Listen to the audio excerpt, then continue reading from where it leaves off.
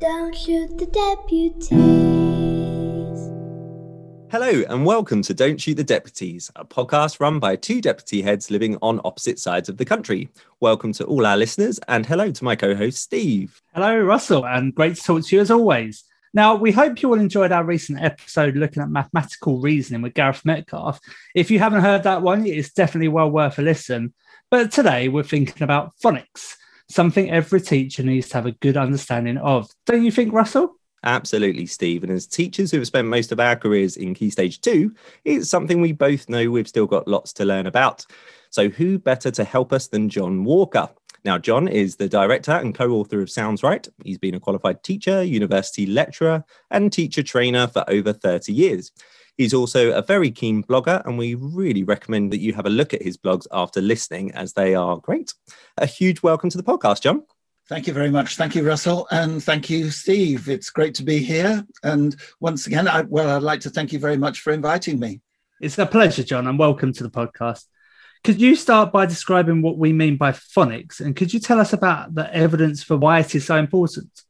To be honest with you, I'd like to flip that question on its head in talking about phonics, because actually, if you listen to people like Dawkins and evolutionary scientists, they'll tell you that we've been speaking for well over 100,000 years. We're not quite sure how long, but somewhere around there. Wherever you go in the world, it doesn't matter which community it is. Every community learns to speak and listen unless a person has something radically wrong with them.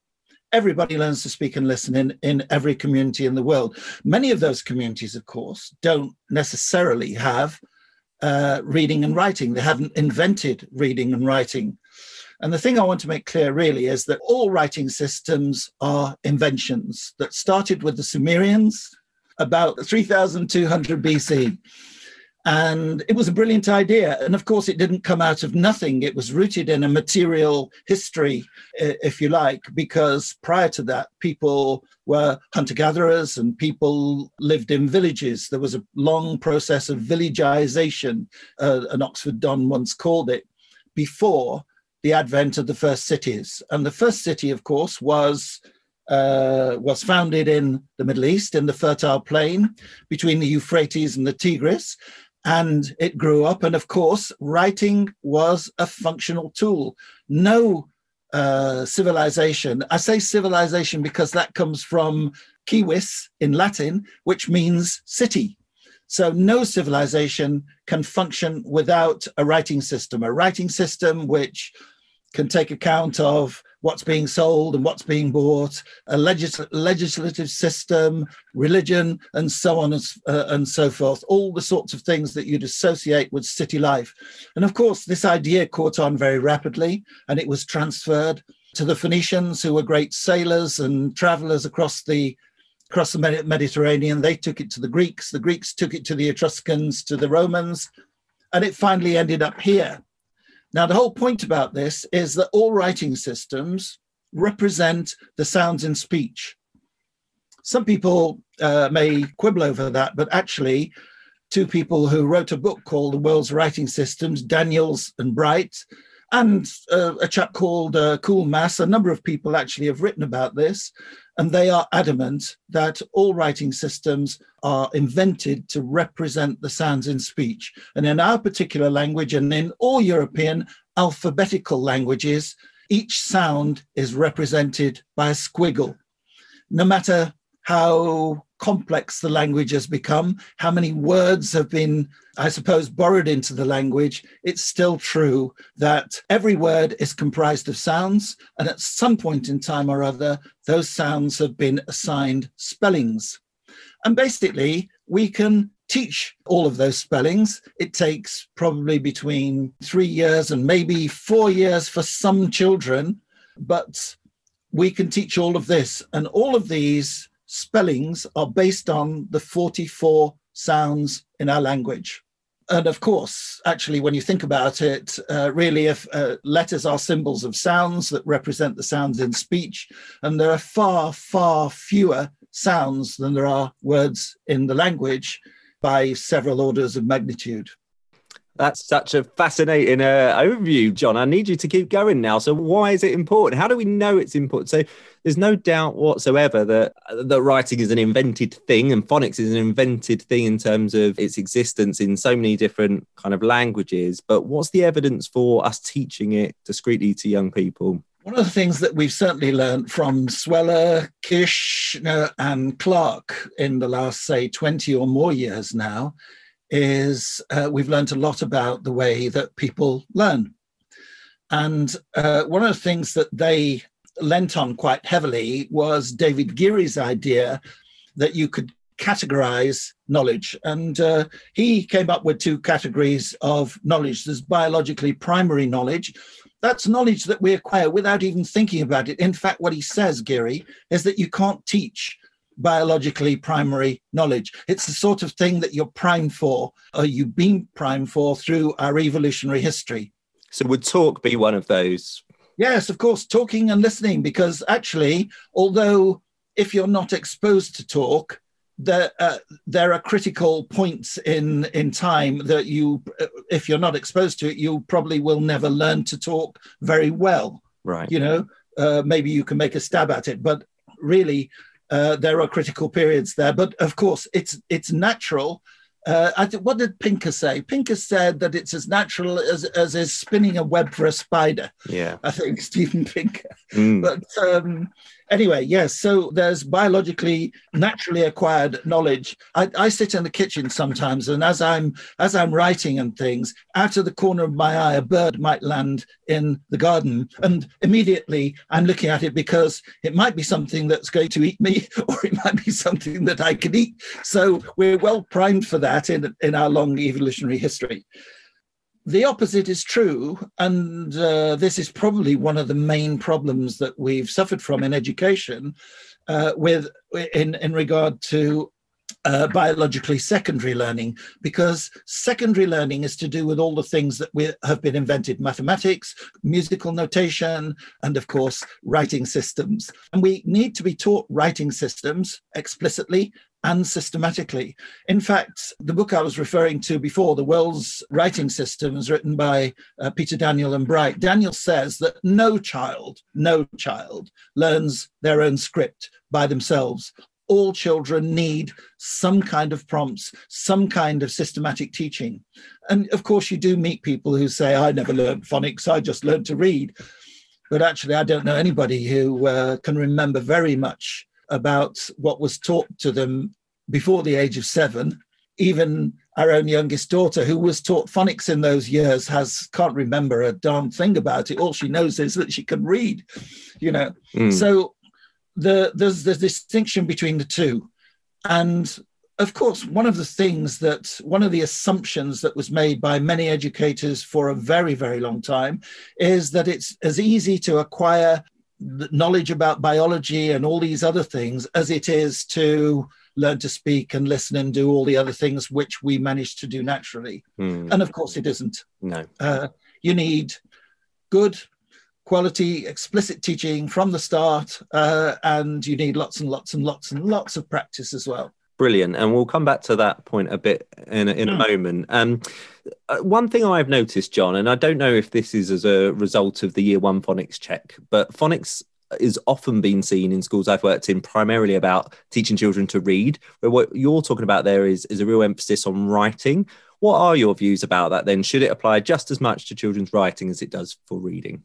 Definitely. In fact, reading and writing are two sides of the same coin, which again, I think is something that's really poorly understood. So when we're teaching children to read, we teach it through word building. So we don't teach letters in isolation for a start. That is something that we've we never got started with that in the first place. And the reason for that is that although it is possible to learn letters in isolation and to connect them with sounds, there are some children who think, well, okay, this is well, who cares? What does mean to me? Nothing. Whereas it does mean something if it's part of a word such as mat that they can sit on and that they know and they understand. So really, as far as we're concerned, then we teach children word building, they learn to segment, they learn to blend, So they learn to segment the sound. These are the sounds we need to build the word mat. What's the first sound you hear in mat? And they have to tell you that the first sound is mm. And of course, we can carry on stretching out those sounds as long as we like. Once they've built the word, they write it. And everybody, as they write it, they say the sounds as well. And we give them masses and masses and masses of practice in doing this. And if you don't do this, then actually what's in working memory now at this very moment when you're writing it soon disappears unless we keep going back to it and get it into long-term memory. And we think that as far as, well, teaching it even in the very first 2 weeks that children come into school, we think that we provide enough practice to teach children 5 sound spelling correspondences in the context of several words, and that all children, unless they're non-neurotypical, can learn to read those words and to write those words as well. So reading and writing go hand in hand. However, there is a slight mismatch between the two. Reading is recognition memory. You have it in front of you. So if somebody's called, you're Steve, were you christened Stephen? Stephen, yeah. Stephen. So I don't know whether that was a V or a PH, but if I see it in front of me, of course, I'd know straight away. If I then had to write to you later, I might be thinking now, which one was it? Was it a PH or was it a V? So actually, retrieval memory is really a deeper kind of memory. And so we place a lot of emphasis on writing. We teach children to write from the start. We also teach children to write in sentences as soon as we have enough sound spelling correspondences to be able to work with. So a man sat on a mat would be something that children would be required to write in probably week 3, week 4 of doing phonics. And at the same time, we're teaching them punctuation, we're teaching them about capital letters. And of course, they absorb this like sponges as long as it's all made absolutely clear what's happening and that we're teaching from the sounds, each sound to each spelling, and they're getting the kind of practice that they need, and it's explicit enough as well. Yeah, that's great, John. I'm curious now to hear what your opinions are about the age we should start phonics teaching. Is there a right age? And if so, why would there be a right age? Now, in any population, you're going to have children with different abilities. Although even then, I have to hesitate with that because actually there are a number of different skills involved in learning to read. First of all, how easy is it? I'm sure for some children, it's easier to get information, sound spelling correspondences into long-term memory than it is for other children. But on the other hand, some children have better skills than others. So their procedural skills of blending, segmenting, manipulating phonemes in words is better. Some children have a better ear for the sounds in speech and can reproduce those sounds accurately from the start. And in fact, actually, our own youngest daughter, she was absolutely fantastic at blending and segmenting sounds. You know, I'd say to her when I collected her from nursery sometimes, this afternoon we're going to T-S-K-O-Z. What's that? Are we going to Tesco's, Dad? Let's get on with it, for God's sake. And the nursery nurses go, good God, how did she do that? Well, it was just from practicing from the age of 2.5. We practiced. But you know what? She found it a bit harder, actually, to match the sounds to the spellings and remember them. For that, we had to give her a little bit more practice. So swings and roundabouts, really. And that's why I think that every single child who comes into a YR classroom, and I'll answer the rest of your question in a second, I think we can provide them with a level playing field. Some kids come in thinking that they can read already because they can memorize a simple text. And you know, and so-called read it back to you. They're not really reading, they're memorizing. Other children know letter names.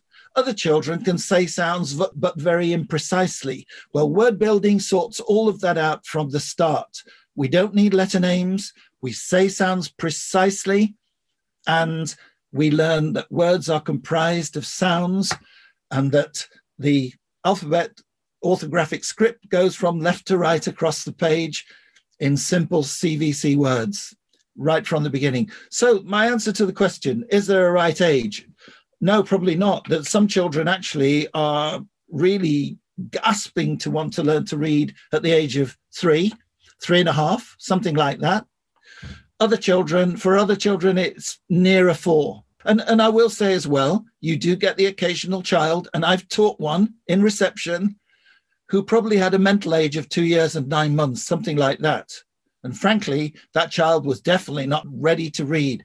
All the child wanted to do was she wanted to watch what was going on. She'd go off and play in the sandpit whenever she got bored and she was fed up with it. But we did teach her in year 1. She was ready. And actually, all of the stuff that she'd been watching was worthwhile, really. It was all in there. It was a question then of bringing it out. So it depends. But the important thing is really that children can do much more in cooperation with a more experienced peer or a teacher than they can do on their own. So to me, that's the key. And that's also why we teach whole class, and we insist on teaching whole class. Yes, which is different to lots of other approaches out there. One thing that I wanted to, I wasn't planning on asking you about, but since you sort of touched on it there, you were talking about at one stage there about the fact that we talk about the sound. And I think this is a subtle difference with your approach to teaching phonics, that it's a nuanced difference, but it has quite profound implications, which is that we begin with the sound and then the kind of the graphemes, are a way of presenting a sound rather than the other way around, rather than having a grapheme and saying this grapheme makes this sound. Why is that subtle difference important, do you think? It's incredibly important, actually, because what you're tapping is children's natural ability. And do you mind if I give you a practical example? It's I don't know whether you can see this very well. Can you see it if I put my board up like this? Yes, our listeners won't see it, but I can help them to imagine, John, what you're putting on the board here. So I'm drawing 3 lines on the board. Yeah. So 3 lines are very useful for giving children a place to listen, and also a place it captures their attention. And gestural language we use all the time because gestural language is very powerful. And we know from, what's his name now, Thomas Sello, who is a researcher in this area, who reckons that actually gestural language preceded speech. And therefore, gestural language is very powerful. You find it also in Hattie's work too. He talks about the power of gestural language at one point. So when we're word building, we might put up 3 sound spelling correspondences, and we say for short, these are the sounds we need to build the word mat. And again, we're using our gestures all the time. Mat, mat. And we're giving those 4-year-olds plenty of time to listen, plenty of time to locate what it is we're asking for. Mm-hmm. What's the first sound, or what sound can you hear when my finger's under this line? Because not all children know what first, second, third is. As guys who are interested in maths would know that. So what's the first sound you hear when my finger's under this line when I say mat? I hear yeah, you hear everybody hears I've never been in a reception class where kids don't hear and can tell you. They go, it's okay, right, it's okay. So who would like to show me which of these is Tell me. In every reception class, would I find a child who could tell me that? Yes. Of course, absolutely, because children have been to nursery, children have been taught by parents and what have you. So we have somebody comes up and they take the Post-it off, put it down here, and they say, and everybody says, again, say, for me. Lovely, you said that sound really well. Well done, Russell. Yes. And this is what we say to the kids. We repeat this, of course. Mat, mat. What sound can you hear now? We're not segmenting for them, by the way. We're not saying mat. Come on, Steve. I'm not doing this all by myself. We're saying mat. And somebody will say and we'll do the same thing. And, of course, we'll build the word mat.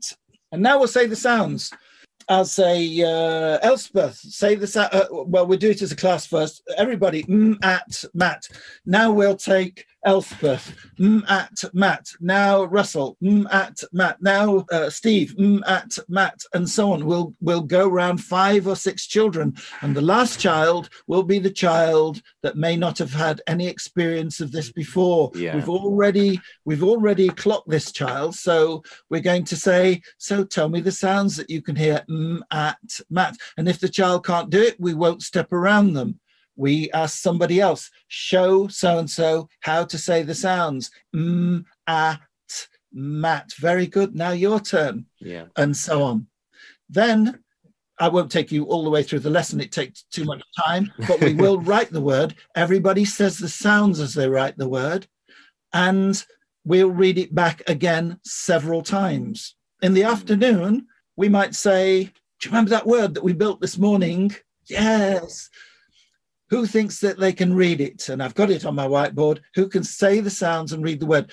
At Matt. Good. Everybody together. And then several more people will do the same. Several more children will do the same thing. Yeah, I can completely see how it's all about the sounds. And actually, you've brought in the graphemes as we've gone. So it's just become easy for them to sort of associate the grapheme with that sound, but the starting point's been the sound. And some of the things you talked about there, I think almost that overlearning, the repetition, definitely seems to have been influenced by what I know is your real interest in cognitive science. I've seen it in your blogs. So tell me a bit more about how cognitive science has impacted the design of your program, and also any other features that you think are key to effective phonics teaching. Well, I mean, you've already spotted there's some spaced learning. As soon as we've done word reading, so the next day I might write the word Matt again and say, does anybody think that it can say the sounds and read the word? At Matt. Very good. Well done. And now we'll write it. Say the sounds as you write them. So now we've built in some word reading, and they know how it works. They know that we read the word, we say the sounds and read the word, and we write the word, say the sounds and read it back to check as well. And we've got various checks going on at a number of junctures to make sure that what you hear is what you see, and what you see is what you hear. So if you go at Matt, then there's a problem there. And that's the point at which the teacher can offer corrective feedback before things become fossilized, really. So letters, and then, of course, as soon as we've got enough of these lessons, we can interleave them so that we're not doing mass practice. We'll start off by doing a little sound swap, and then we'll go on to do a bit of word reading, and then we might do some word building, and then we might end up with some reading in text or a dictation, depending on how far on we are. So all of these things, of course, are affected by this. But the other thing, of course, is that letters do not make sounds. They don't say sounds. We say sounds. They represent them. So it's keeping it straight all the time. And the problem with young children is they're magical thinkers very often. And if you say that this makes this sound, A can be a, it can be a, it can be or, it can be it can be a whole number of things. And some kids go, well, if that's the case, I'm going to give up because I can't learn this. So it's important to teach it in a structured way, step by step, so they understand exactly how the code works in relation to the sounds of the language.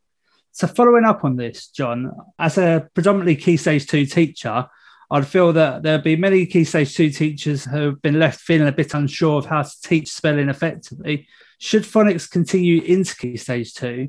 And does this have any implications for the way we commonly approach spelling higher up the school? Absolutely, definitely. I mean, if you ask people to spell a word that they've possibly never seen before, then you'll see what they do. Obviously, they can't go from memory, so they have to break the word into its syllables, and then they have to break the syllables into the sounds, and then they have to represent the sounds.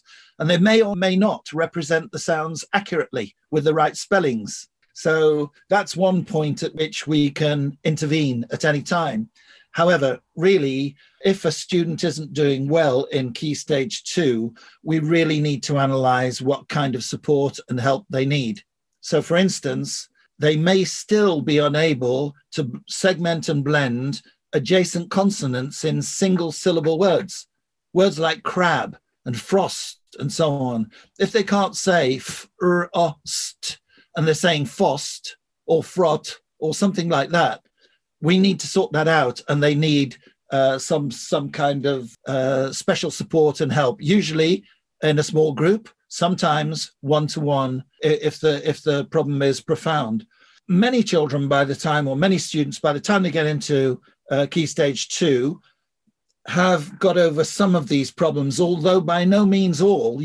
I see this very commonly, that some students are stuck in the initial code. If you can't segment and blend 4-sound words containing adjacent consonants, you don't get out of the blocks at all. And it's incredibly frustrating, and it makes some kids very, very angry. They seem to respond in 2 ways. They get very angry and think they're stupid, or they tend to sort of play the invisible man or something.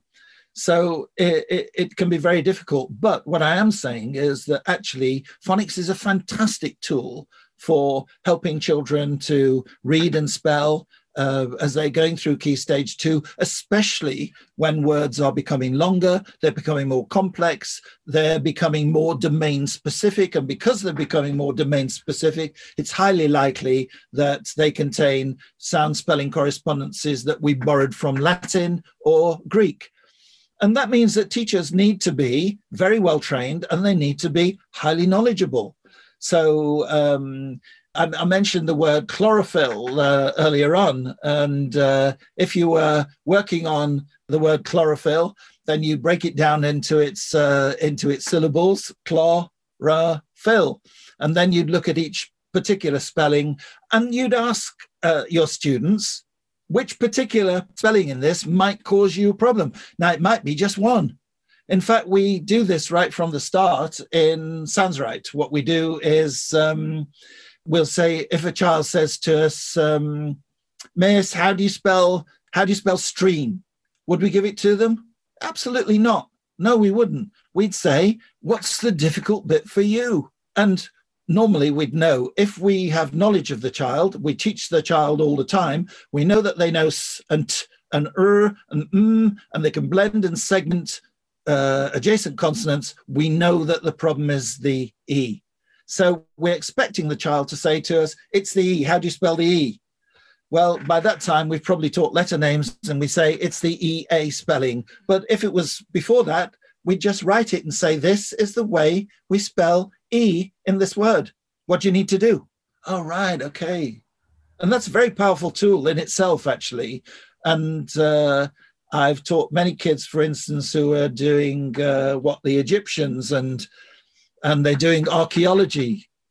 How do you spell archaeology? What's the difficult bit for you? It's the K or it's the E, archaeology, piece of cake. And you can talk about it. This is the kind of K we get from Greek words. You see chemist all the time, and Christmas, Christ, chaos, all of these words spelt where K is spelt with a CH come from Greek. And if you keep saying this to kids all the time, is it one of those that come from Greek? And so on. And it stimulates their interest. So actually in Key Stage 2, you really need to extend your phonics work into etymology and into morphology as well, and into really making sure that they understand how polysyllabic words can be segmented and what the problems are, especially with schwas, for instance, and how to deal with schwas and elisions too. Really interesting hearing what you're saying there, because as a predominantly Key Stage 2 teacher in my career, I can just think about so many dreadful habits we've all fallen into when teaching spelling, and it's come probably from that lack of subject knowledge, and really having faith that children do have enough prerequisite knowledge that they can apply into these new words that they're coming across. And I think, as you say, there's something really powerful in saying or pointing out to children that they do have what they need from prior teaching. It's a bit like how you'd sometimes do handwriting practice in the past, and then you'd be surprised when they didn't use it in their work. And it's almost like you had to explicitly point out to them, you can do that in your normal English, but not just in your handwriting book. And I think a lot of what you're talking about there with the phonics is getting children to utilize what's there already if they've had good phonics teaching in these more complex words, or seemingly more complex words, which sort of leads me on. You talked about it a bit there, John, in Key Stage 2.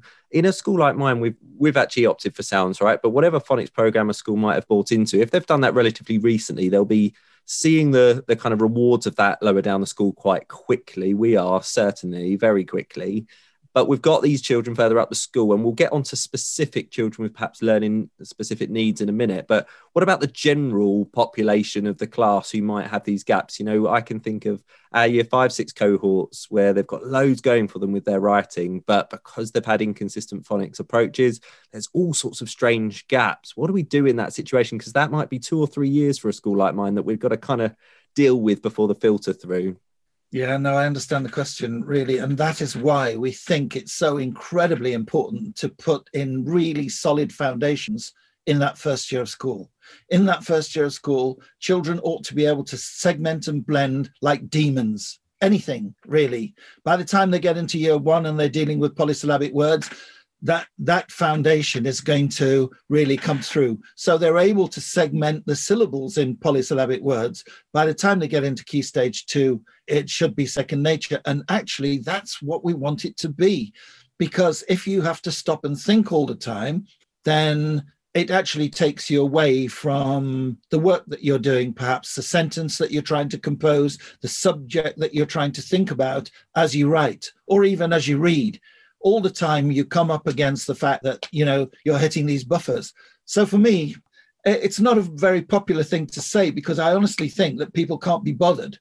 But the most important thing you need to do in primary school is to teach children to read and write, and teach them to read and write really, really well so that they can access a secondary curriculum. I feel really strongly about that. I think the same is true about basic arithmetic as well. Both of them are just incredibly important. And people who turn around to me and say, oh, this kid can't read very well, but, I don't want the kid taken out of the lessons because, they won't get the knowledge that we're imparting. Well, actually, the kid won't get the knowledge that they're imparting because if it's not going into long-term memory, if they can't make notes, if they can't read something about what's being taught, imparted orally, then actually it's all going to evaporate. It's going to disappear probably in quite a short period of time. So I think it's incredibly important that we teach children to read and write.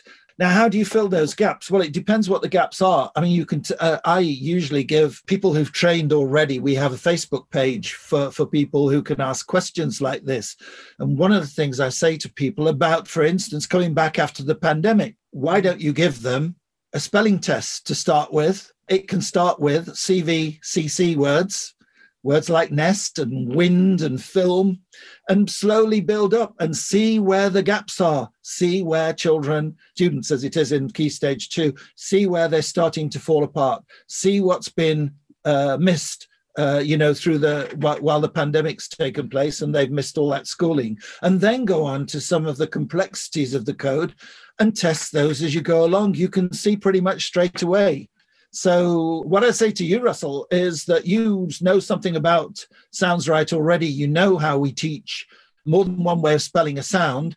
Actually, I would start from the beginning with something like A, take that through all the spellings of A, with the exception of, say, EI, because they'll know the AI in rain, they'll know the AY in stay or pay, they'll know the EA in great or break, they'll know the split spelling. Will they know the EIGH? Of course they will, because they've been doing maths for ages. It may be a revelation to them that you can spell a sound with 4 letters, but, it's easy to deal with as you go along. And then what are the other ones? They'll probably know A. We're coming into April. That's a good time to teach A anyway. Or apron or David, if you've got a David in the class. And what's the one I'm not thinking of now? I'd leave the EI in vain until it comes up. But basically, I'd be teaching 6 or 7 different spellings of A, which students in Key Stage 2 would be able to handle quite easily. But they need time. They need 2 weeks, at least, of practice if it's going to go in. And then I wouldn't expect them to be spelling those words because they still wouldn't know which particular spelling of A you'd use in any particular word until they've had lots of practice and then lots of exposure in reading and writing. And unless you give them that, ain't going to happen.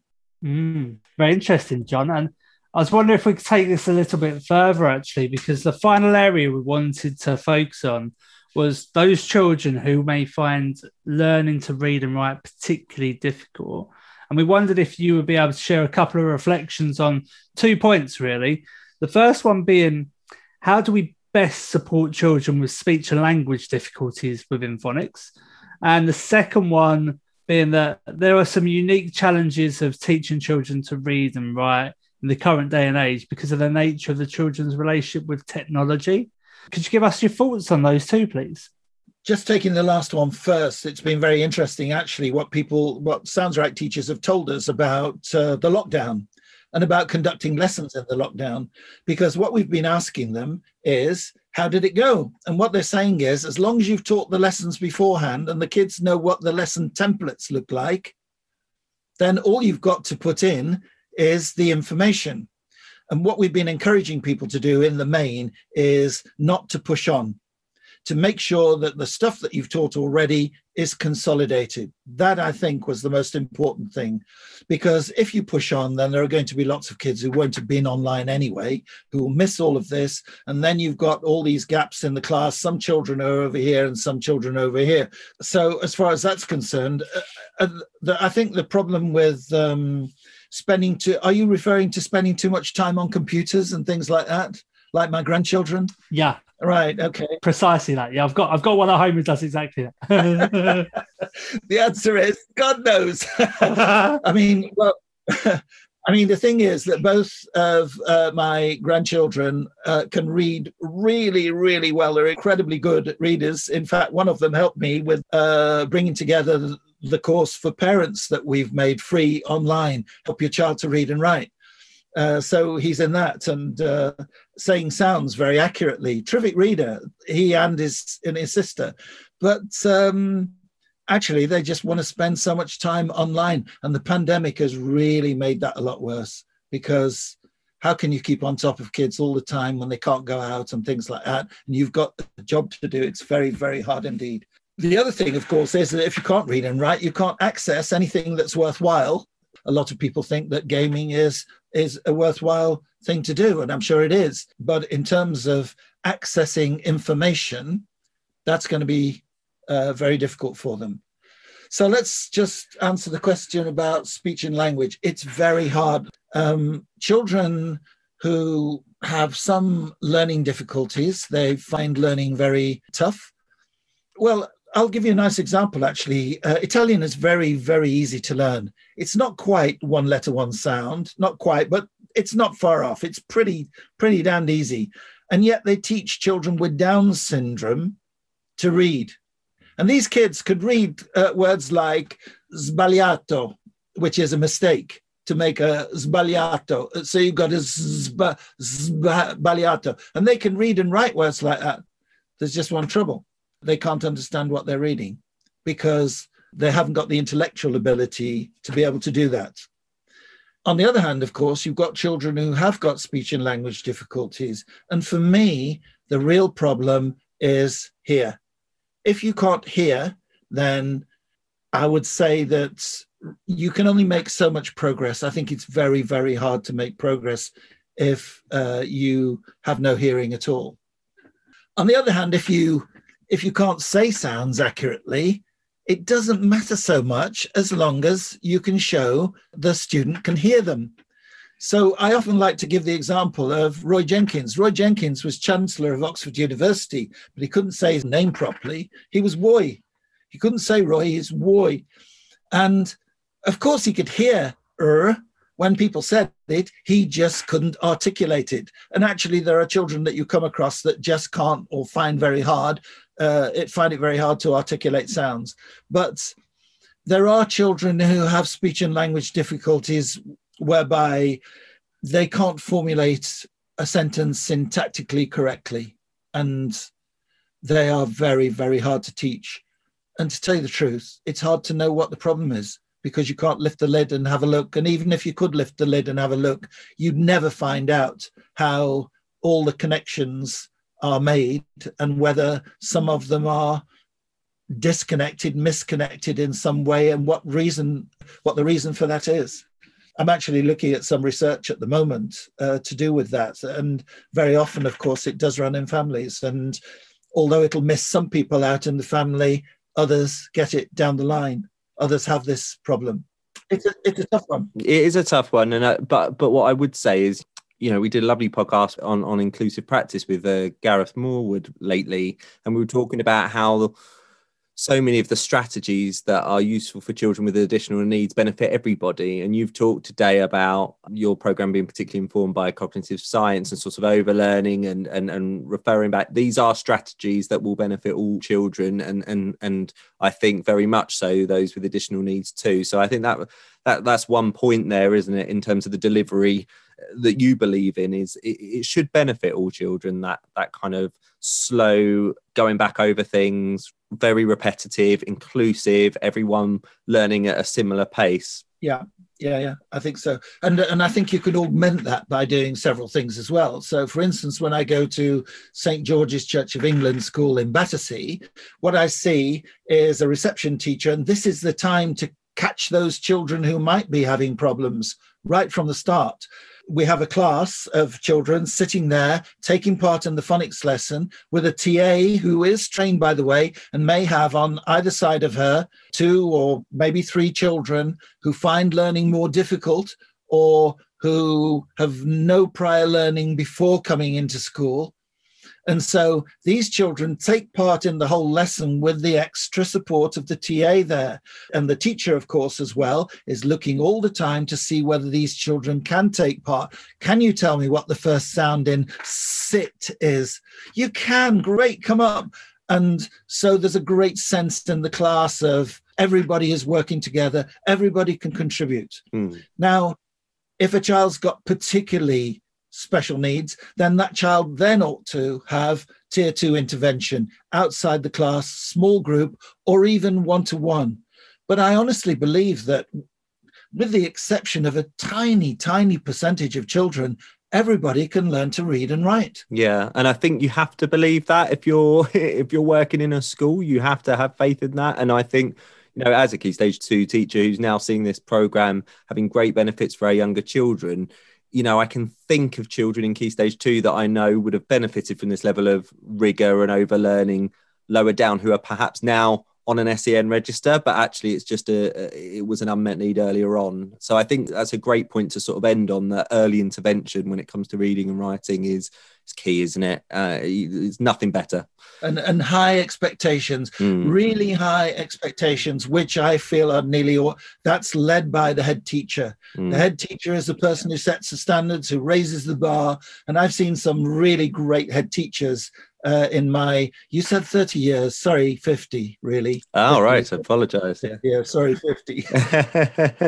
No, that's great. And I agree. And it was interesting for us in my school because it sort of followed our journey with Maths Mastery, actually. And you can see how many of the same principles translate. We moved away from ability grouping, arbitrary ability grouping, and very much believing that with the right scaffold and support, every child can do it. And I think you're saying the same point there. So what a great place to end.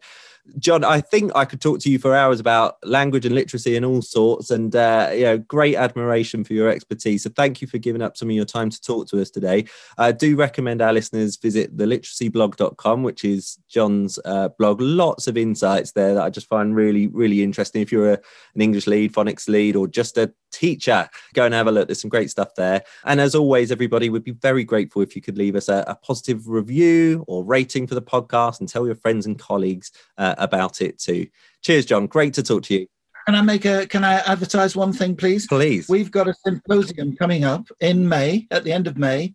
We've already got 1,500 people signed up to it. It's a symposium on one-to-one and small group interventions for children who need it.